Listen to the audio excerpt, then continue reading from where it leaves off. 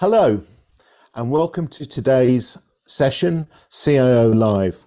My name is Chris Holmes. I'm editor at large, and this is part of our Leadership in Technology series. I'm very pleased to welcome Sharon Ng, Ministry Family CIO for MTI at GovTech today. And we're going to be talking about leadership, digital change, and new technology adoption. But before we get into those details, maybe Sharon, you could just give us a little bit about your background and how you became a tech leader. Sure, sounds good. Hi, Chris. Great to be here. I am a typical com science grad. Love technology at heart, and really started my career as a software engineer, and then kind of moved up to lead large software development teams across the globe, actually. So that's really exciting.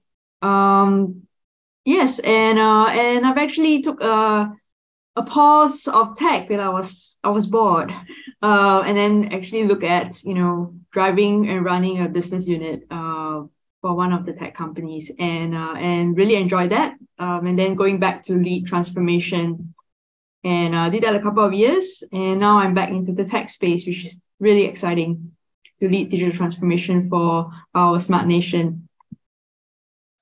That's great to hear. And again, that jump going from sort of a tech vendor back into the end user, and particularly government, that must have been a very interesting move for you. Oh, very, to say the least.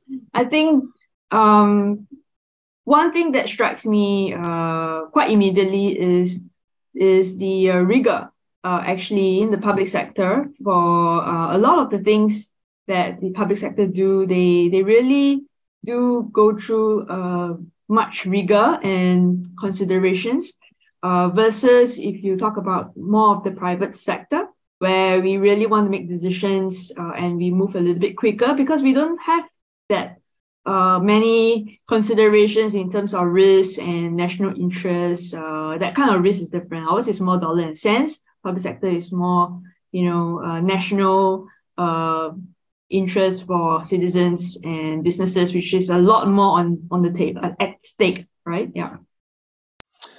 And so, I mean, really nice sort of segue into this conversation around leadership. And again, I mean, you talked about sort of leading, global teams, and now you're leading teams in Singapore. So what is it that actually makes a team actually work in your experience?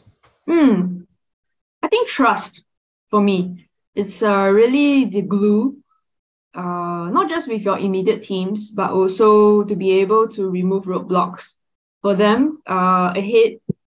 You kind of plan 3 steps ahead, and you look at your stakeholders around you. I think what makes a team is really understanding the what's the purpose, the why we do what we do, and not so much on the what and the how, but if we figure out as a why as a team, I think I really see teams that do well, and high performing teams, they can articulate the why very well for themselves, but also for the organization. So that really, that sort of communication and that understanding as to where people fit in that bigger picture. Yeah. And then of course, once you have the trust, so understanding your why and then building the trust. Trust is such a big word as well. It's how do you build trust with people that you don't like or you don't enjoy working with. And in our life we face, right, whether it's your bosses or your colleagues, there will be some people that are just, for some reason, chemistry doesn't work as well.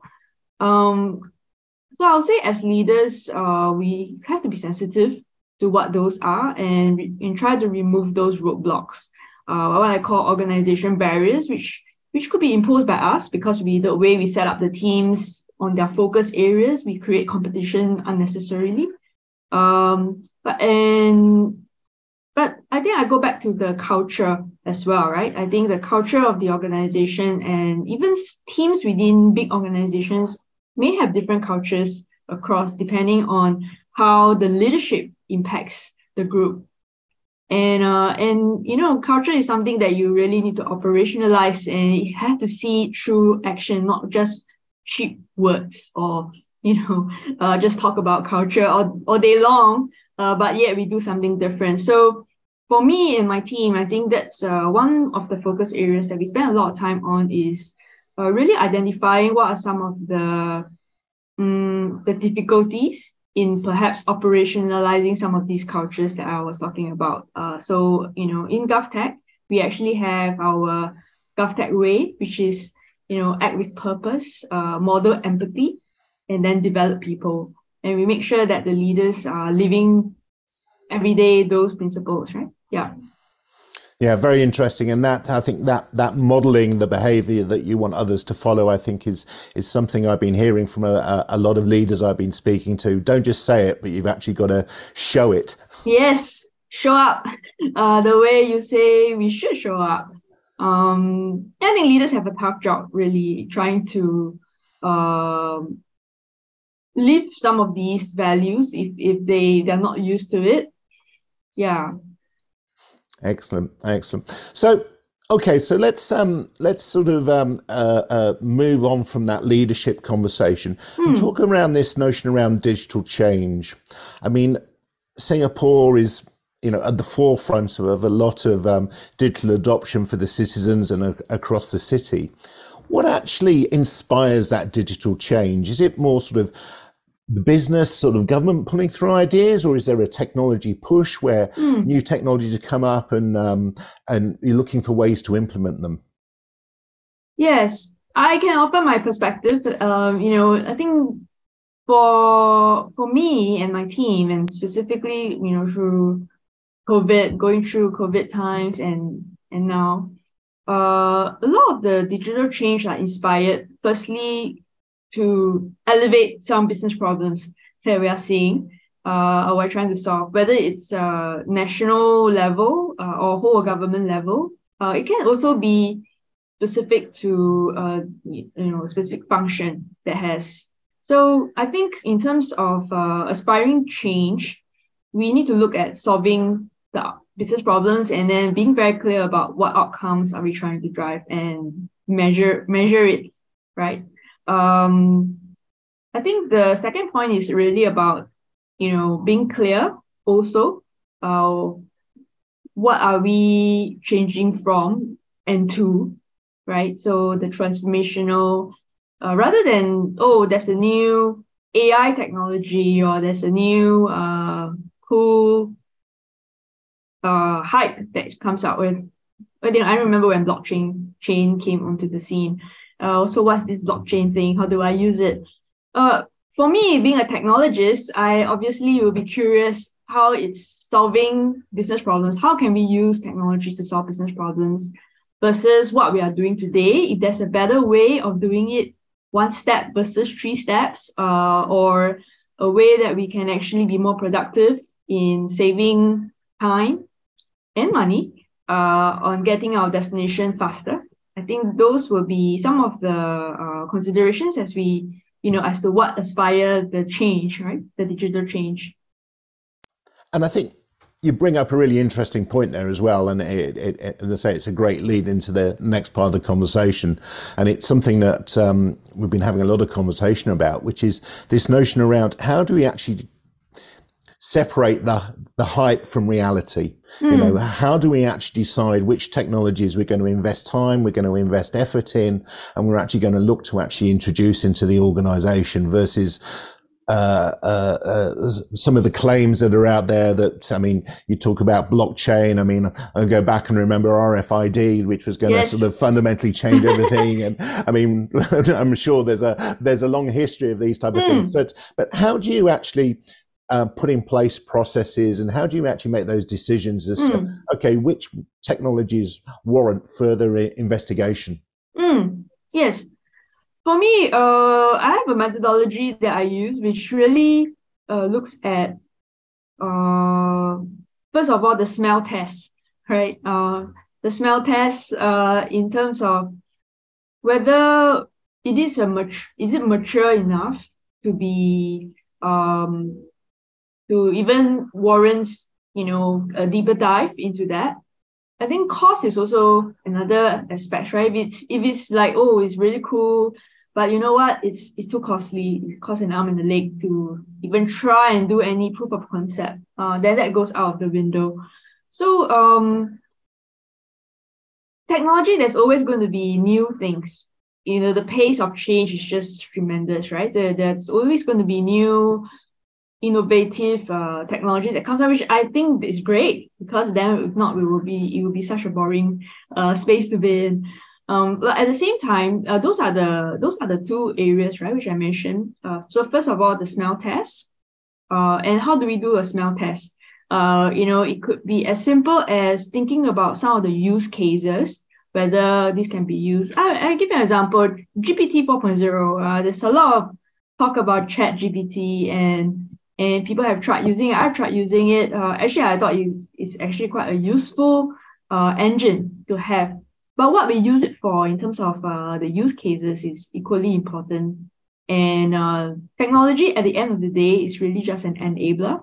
It's not something that it will replace. Some people was sharing with me, do we think that AI will replace some of the jobs, right? They pass the bar exams and medical exams and so forth and so forth. I guess it's relative. Yeah. So for me, once you've done the smell test, I'll invest in a discovery process whereby we actually look at potential use cases that we can actually capitalize on this. And if there's a cost-effective way of actually delivering something that brings value quickly, and we can demonstrate that would be my hype bubble burst, right? That's like actually it's workable. I think it's also sometimes industry problems that we are trying to solve. So like blockchain example, it's very useful for banks, financial institutions. They are the ones who are the first to capitalize on it more than, say, other industries that probably will not think that it is such a big deal, right, for them. So, I mean, that's an interesting point. So also starting to look at sort of how other industries are actually bringing in some of this new technology. Yes, that's right. I think technology is becoming so multifaceted that depending on your industry and the type of business problems that you're trying to solve, to apply like medicine, is you apply the right medicine for the symptoms or the condition. Same thing, you can't use one technology and expect it to do all the things that you want it to do. So it's really how we then reuse some of this. When we develop technology, we look at making it reusable so that it's modular, it's reusable, and it forms a very strong foundational tech stack for multi-use cases. And more you see that the design of great products are in that form, where you can actually, I only want this part, not the rest. So let me just take that and the use of APIs and, try to interconnect. I think the other part is also about data, right? You can have all the best tech, but you have lousy, unclean, dirty data, it's no use. They're not going to make any sense of whatever. Even with ChatGPT, if you feed it with lousy information, I'm sure you'll get gibberish. Yeah.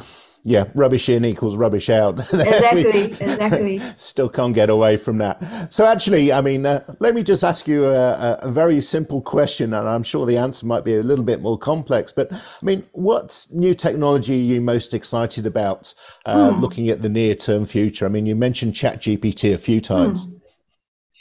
I think definitely, AI has been around for the longest time. Since I was a university student, like 20 over years ago, it's been around, right? Neural networks and stuff like that.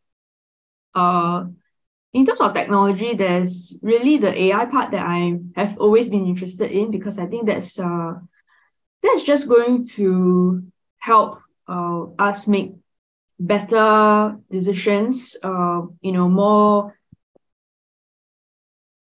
take away some of the heavy processing that that computational power is useful for. And many times I think you are always wanting to do decisions, right? So decision making has always been kind of the roadblock, like what data do I need to make decisions? And you don't have the luxury of time. So AI, I think, can help in these areas. The other part that I'm very passionate about is also cybersecurity. I know it's one of those defense stuff. Defense in terms of our cyber resilience in protecting, our intellectual property as well as our platforms and solutions. It is such a area that people don't spend a lot of time. They don't think about it. They don't want to invest in it. They just think it's okay, as long as nothing happens to us, there's no leakage. They don't want to think about it. But I would say the companies that are resilient and companies who really outperform their competitors, one of the things they do very well fundamentally is not neglect the cyber resilience part. Because you spend millions and millions of dollars building great technology for your customers and partners, the last thing you want is to have a defaced page or my credit card details are gone, right? The trust, as I mentioned earlier, right from the start, even trust with your teams is important, but even more important with your customers and partners, isn't it? So I think that is those things. I, for one, I started off my career as a software engineer, so I love actually, I miss doing coding, honestly, going back to those days where you can just put on your headset, don't talk to me, I'm just going to write my beautiful code and see it working. I would say that I do play with some of the new languages, just to make sure that I don't get too rusty, and also try out some of these new components that are out there, or build some mobile apps. But technology, as I said, is so interesting. It's so multifaceted. Mostly to do what I want it to do, right? What do I want to automate in my own life?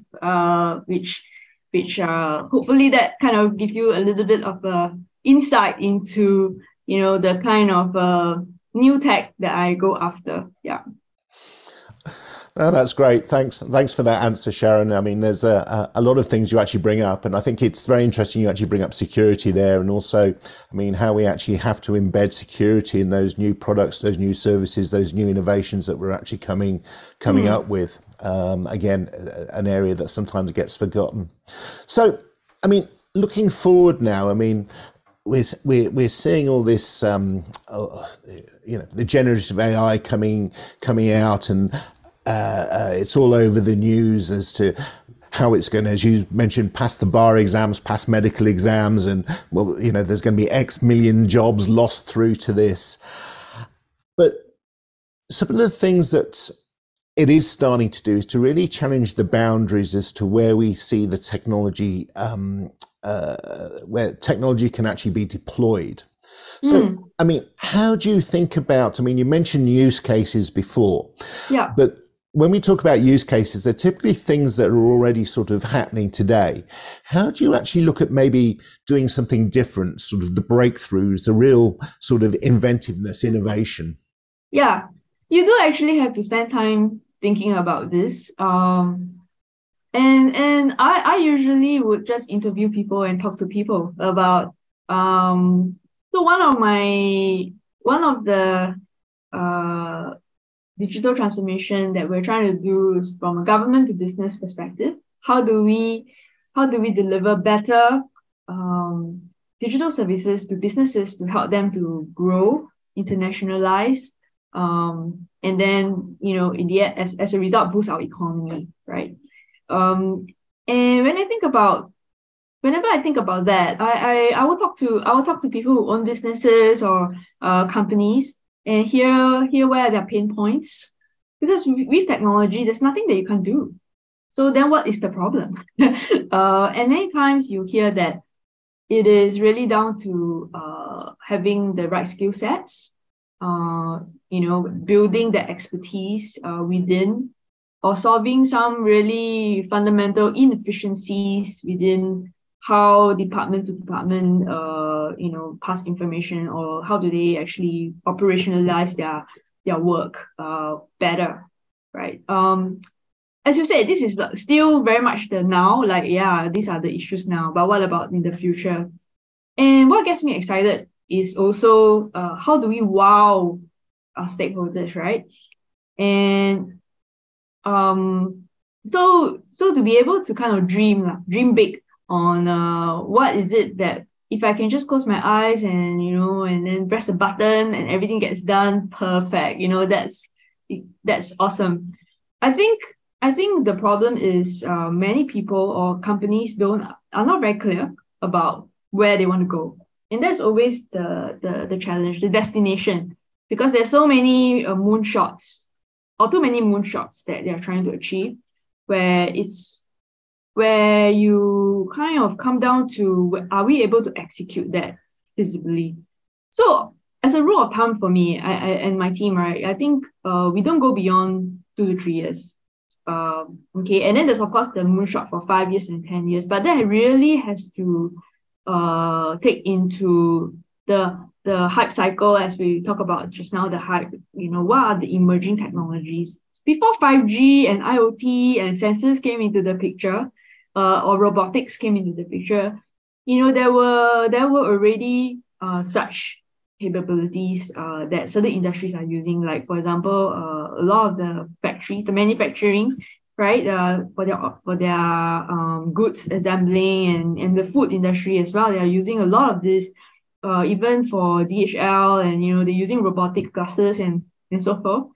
I think that's because they are also very clear about where are the inefficiencies and how to move that notch up 3 times.